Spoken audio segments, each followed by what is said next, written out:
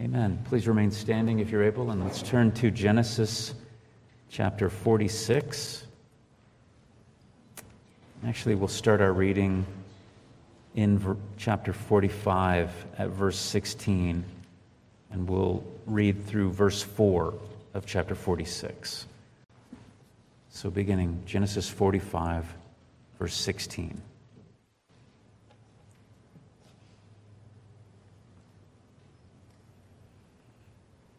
Hear God's holy word. When the report was heard in Pharaoh's house, Joseph's brothers have come, it pleased Pharaoh and his servants.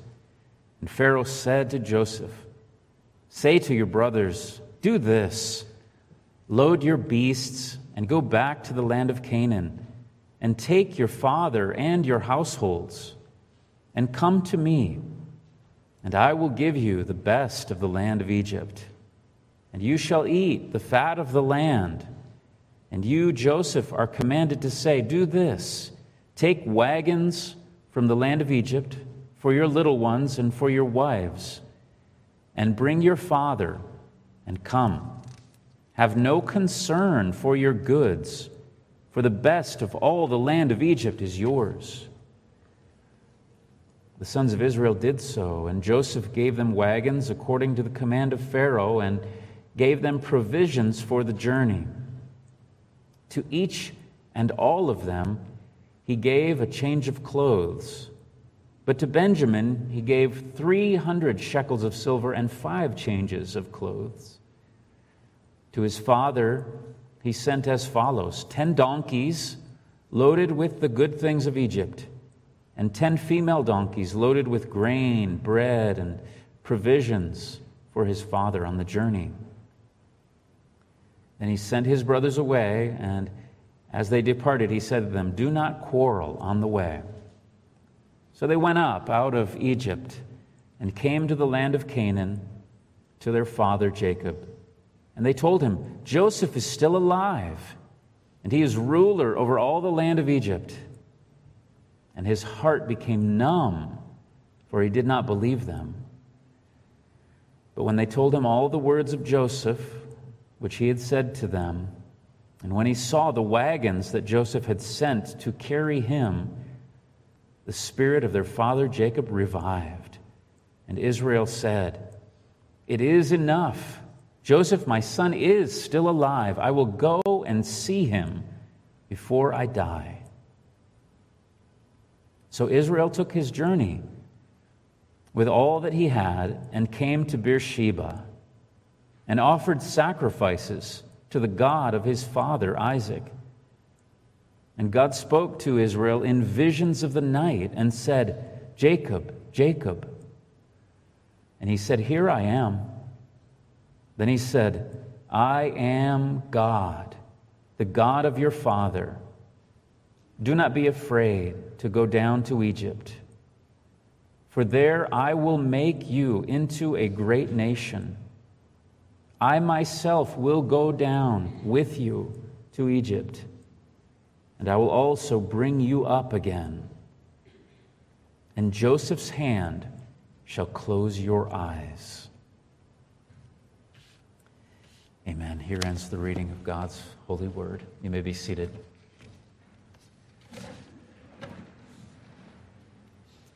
Well, we're looking just at these first 4 verses of chapter 46 of Genesis here, and here in this portion we see Jacob making that trip, going down to Egypt, beginning the journey, and he would live out the rest of his days there in Egypt. He was right when he said that he would go and see his long-lost son and then die.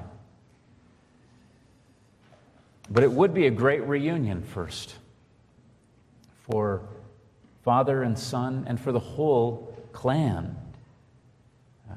But it's so much more than that. This is not just a sweet family reunion that's happening here. This is going to be prophecy fulfilled. It is the sun and the moon and the stars coming to bow down before Joseph. You remember that was the imagery of Joseph's old dream. This all was foretold in that way long ago, and here it is coming to pass. It's God's word, his promises, and his providential plan unfolding to fulfill those old promises and to save his people. Let's look at these first 4 verses. So Jacob goes to Egypt, but along the way he stops to worship. We read, Israel took his journey with all he had. He came to Beersheba, and he offered sacrifices to the God of his father. Notice we're told there Jacob brought everything he had. Didn't leave anything behind. Everything that mattered, all his people, all their possessions. Why did they bring everything? Well, because he knew that he wasn't coming back to Canaan. He was fully committed to this move, to do as he saw God leading him to do. He was making this trip in faith. And it was a huge step of faith. Remember, he was firmly settled in the promised land. That was where they belonged. He knew that. He hated to leave the promised land, no doubt.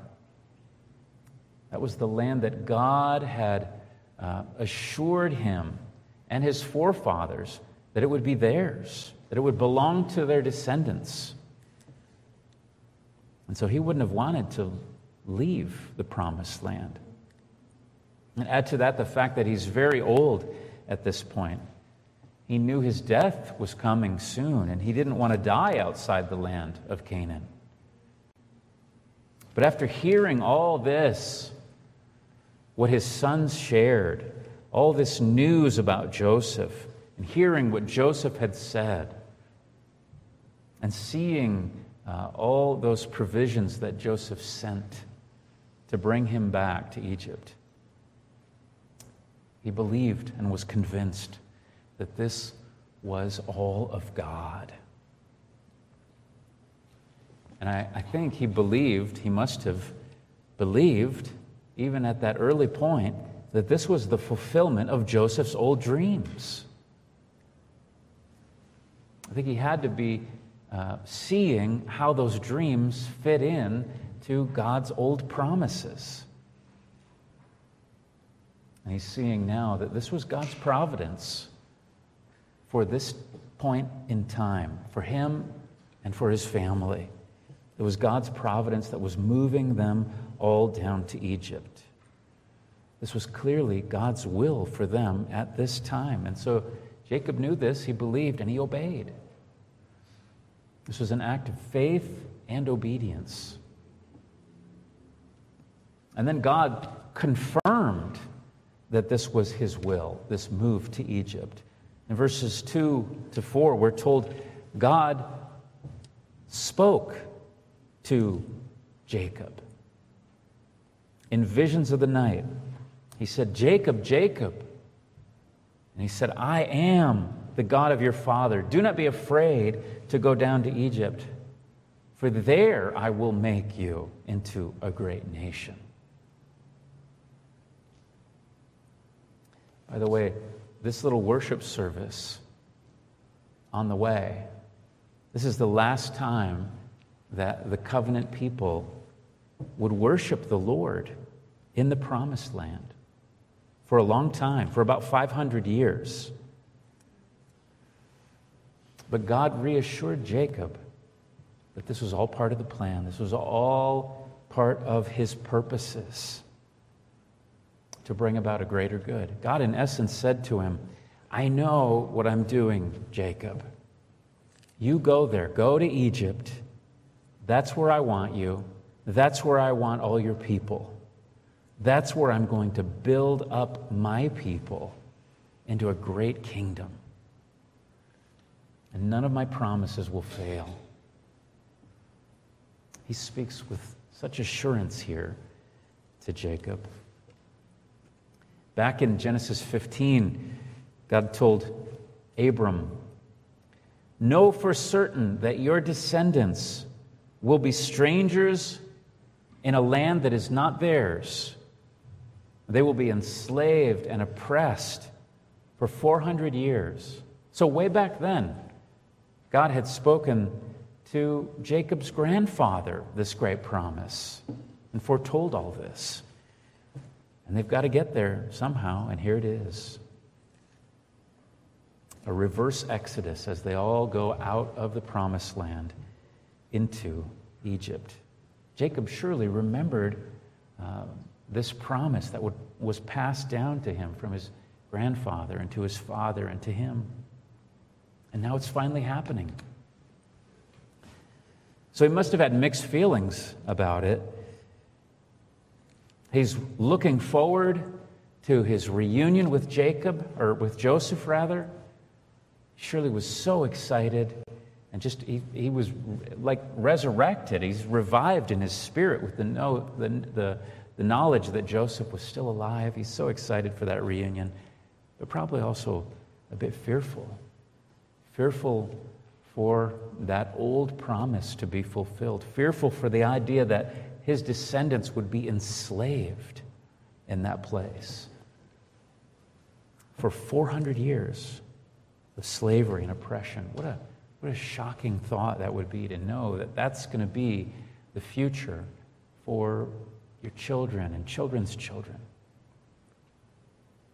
But God spoke these comforting words. He said, "I am God. I'm the God of your father. Don't be afraid."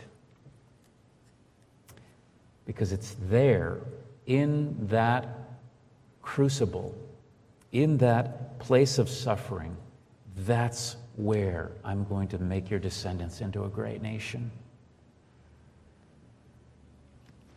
And by speaking these things, by saying these things to Jacob, God was strengthening him, building up Jacob's faith, so that he would trust in God and trust in God's providence for him and for all his descendants.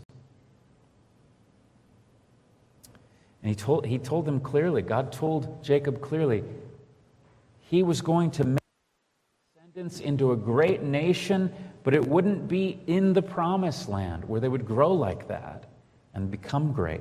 It would be in Egypt, in that place of great suffering. Only during that long, hard time. Only God could do things like that. He knows that that's what his people need. We need those times of suffering, those times of great tribulation. And he loves to use times like that in our lives to do much good, to grow us. And really, that just defies all the odds of what the world thinks and what we think intuitively, how we think things should be. We think things should be smooth and prosperous in order for good things to happen, but God does it very differently. He defies the odds.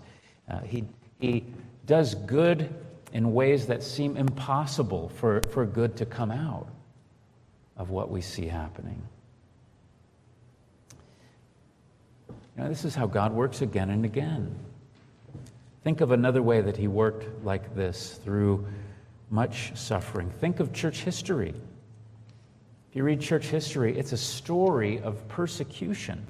Waves and waves of persecution from the early days of the church right up to the present, and it'll be that way to the very end of history. But that's how God grows his church. That's how he brings people to salvation historically. He grows his church through times of persecution, through times of suffering. It seems to us that it should go differently than that. We think it should be through prosperity that growth would come. But in God's plan, it's through suffering. It's through hardship. He grows us in that way too as individuals, doesn't he? He grows us spiritually, and often the only way that happens is through our times of trials and tribulations and losses. That's when we grow. That's when we grow in our faith. That's when we draw nearer to the Lord. That's when we learn to seek Him in prayer more. Well, this is one of the ways that God brings glory to Himself. He leaves us with no doubt that the growth, whether it's the growth of the church or our growth as individual Christians, the growth and the victory is from Him and from Him alone. Nothing is too hard for Him. Nothing is impossible for Him. What looks impossible to us, God uses those things to actually fuel the growth of His people. And don't miss God's promise here to be present with Jacob. This is a precious promise. Look at verse 4. God said, I myself will go down with you to Egypt.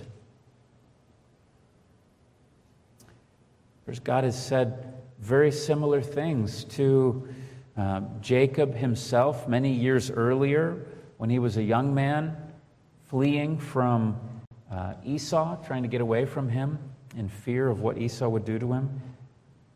God said, I will be with you. Again, that's such a precious promise. We heard it in the offertory, the lyrics of that song. Such a precious promise. And Jacob needed it. He needed to hear it again. That's true of all of us. We need to hear this promise again and again. Jacob needed it again in this current situation that he was in, as he's going down to Egypt with his whole family. We need to be comforted with this knowledge that God is really present with us just as well. Do you think about that? Is that knowledge of God's presence with you precious to you? Is it important to you? Do you take the time to really think on that promise and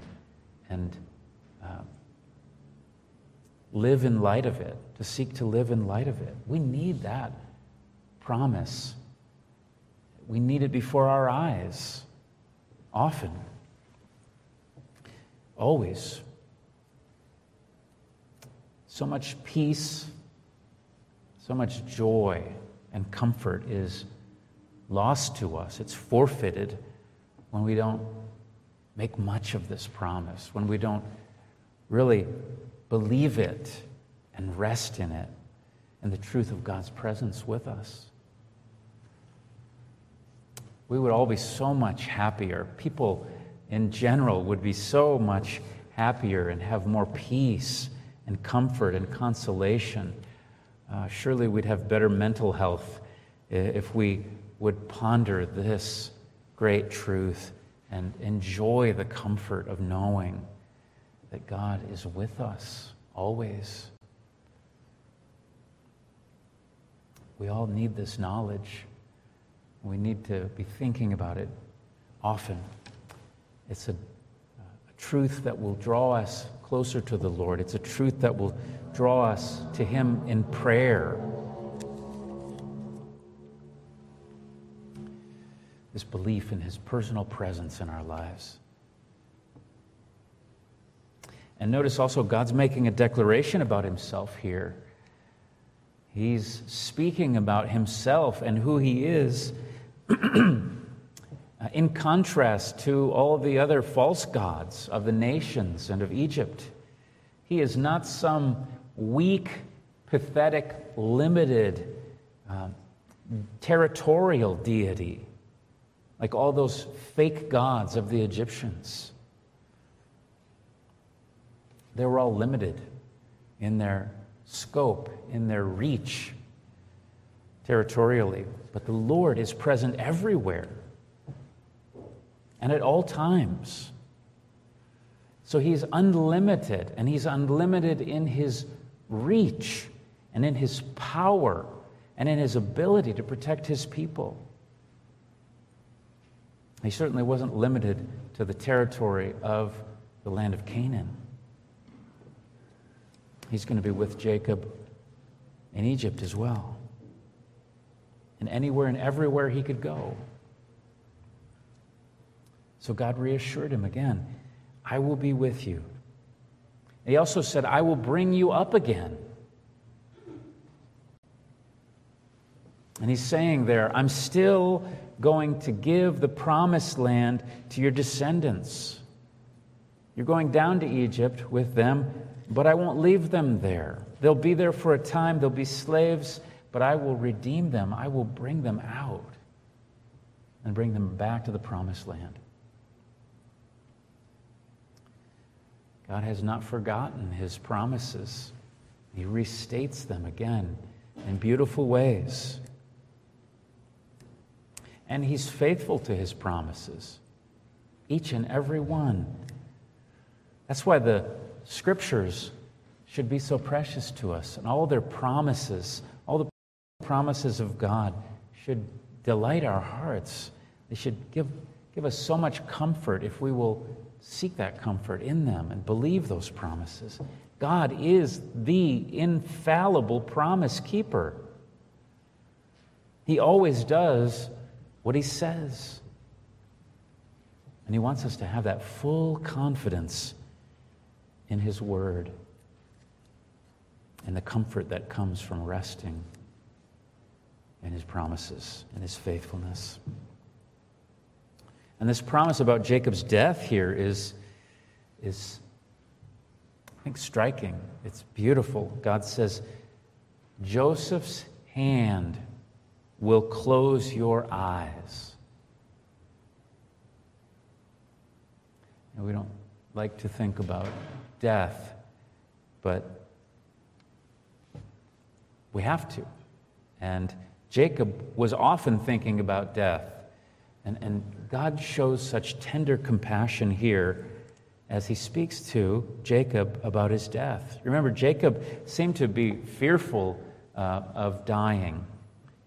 Several times in these chapters, he spoke about dying in such a vivid, kind of depressing way, in a very sorrowful way, speaking about just having a miserable death and being brought down to Sheol with his gray hairs and being separated from his beloved sons that he had with Rachel.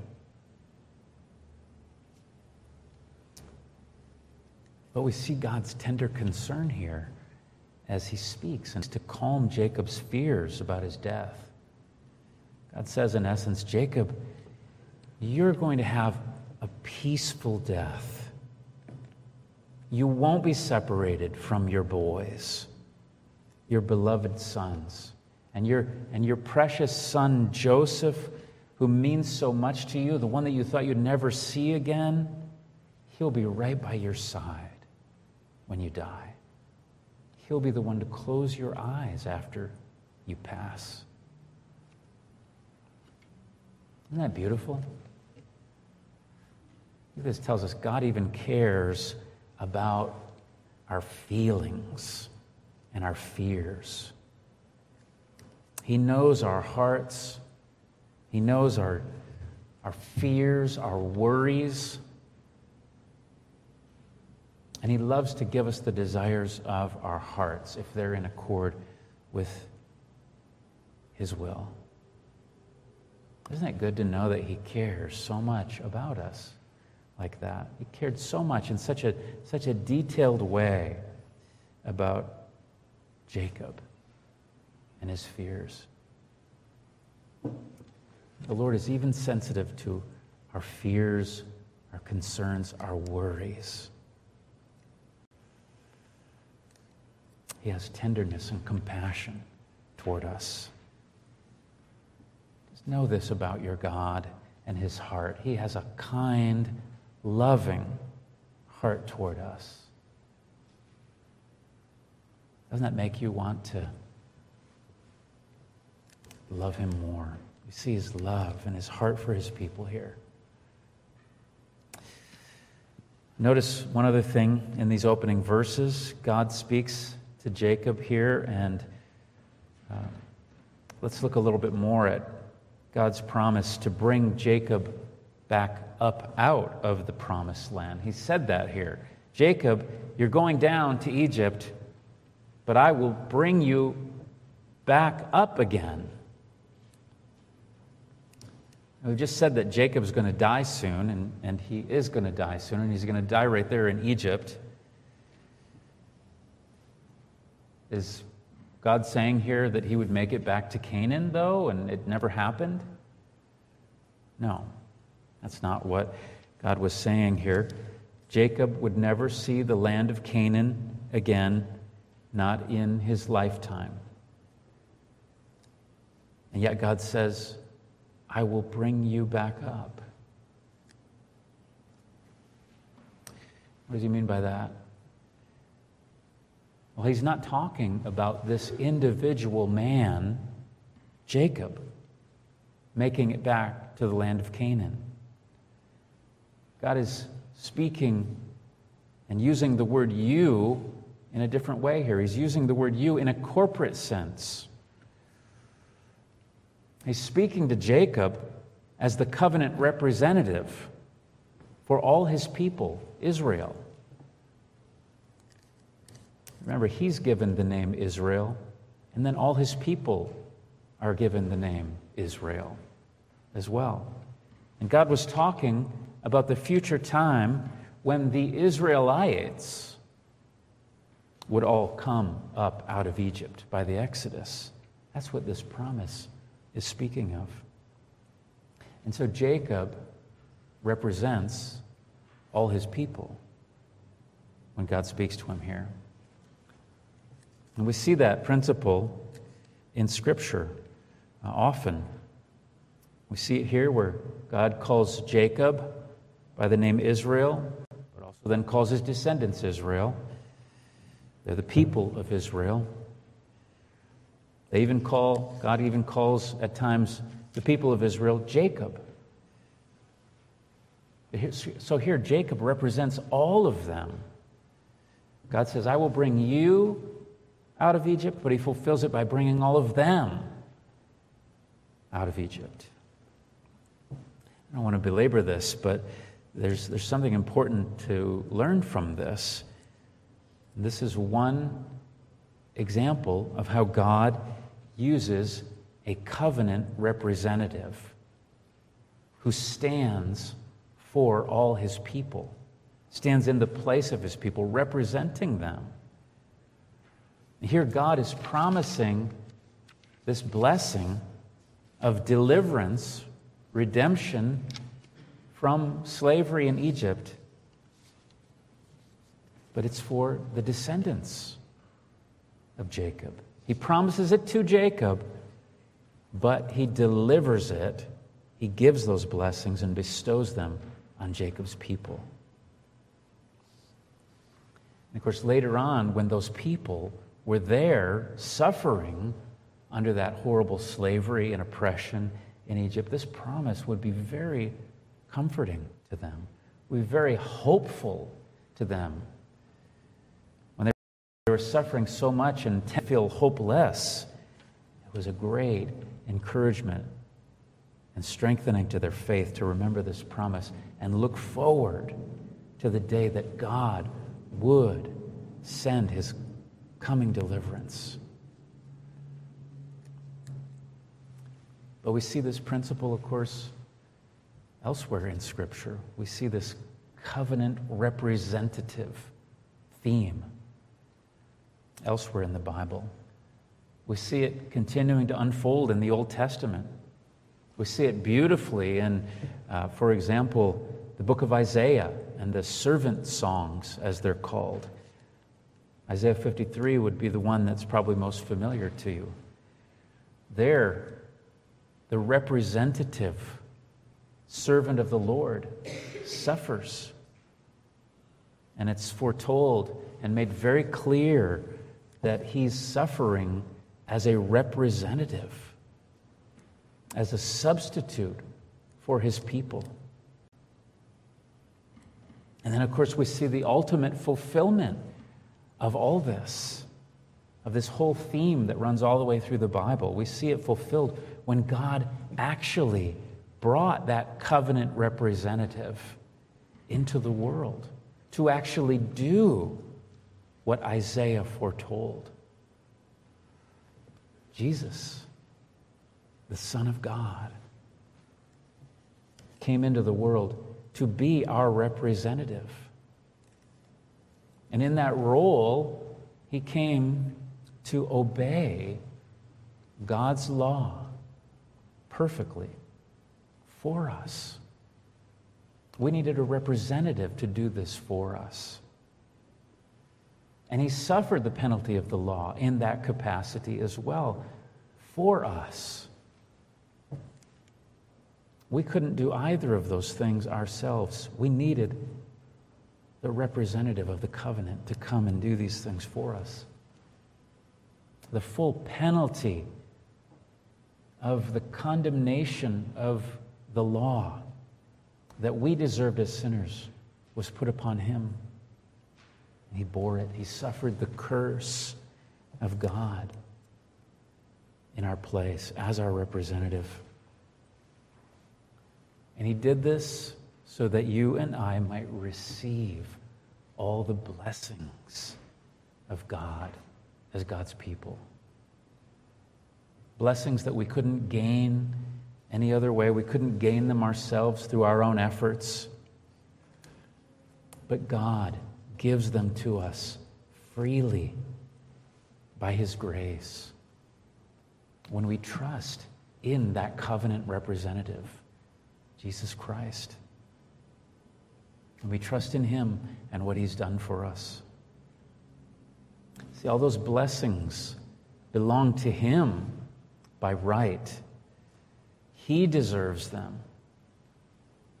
And yet God is pleased to heap them and pour them out upon us and lavish them all on us purely by his grace when we trust in that wonderful representative that he has provided for us, our Lord and Savior, Jesus Christ. So people trust in him. Trust in him with all your heart, and you will receive all those blessings and benefits that he has won for you. Let's pray together. Father, we thank you for your great faithfulness, your perfect faithfulness, unfailing faithfulness to your promises and to your people. And Lord, we thank you furthermore for your great tenderheartedness toward us. It's so amazing to think of how great and glorious you are, and yet how kind and compassionate you are to us as individuals, even concerned for our hearts and our worries, our fears. We thank you, Lord, for being our God. We're so weak and needy, and you are what we need above all. So keep us mindful and make us to really grasp your not only your greatness and your wonderful work that you've done for us in the past, but your sweet, tender heart of love toward us. Each of us individually. You know us through and through, and you are with us, and we can take great comfort in your great love and kindness toward us. Help us in this. Help our unbelief. Help us to know you as you really are in this way toward us. Bless your word that we've heard now and use it in each of our lives, and do all your holy will in us. We ask these things in Jesus' name. Amen.